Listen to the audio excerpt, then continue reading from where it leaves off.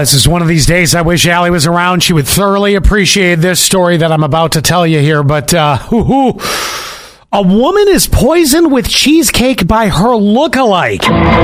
What? Get a load of this. Yeah, that's exactly what it is.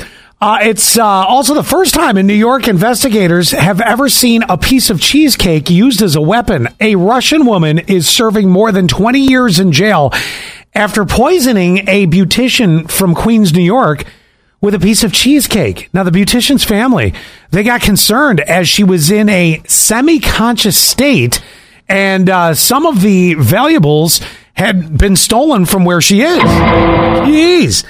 Turns out the Russian woman had poisoned and stolen from others before, and she was actually trying to kill the beautician to steal her identity. Now, when she gets out, she faces deportation and possibly a trial for other murders in Russia as well. So definitely not the good old From Russia with Love story that you would expect.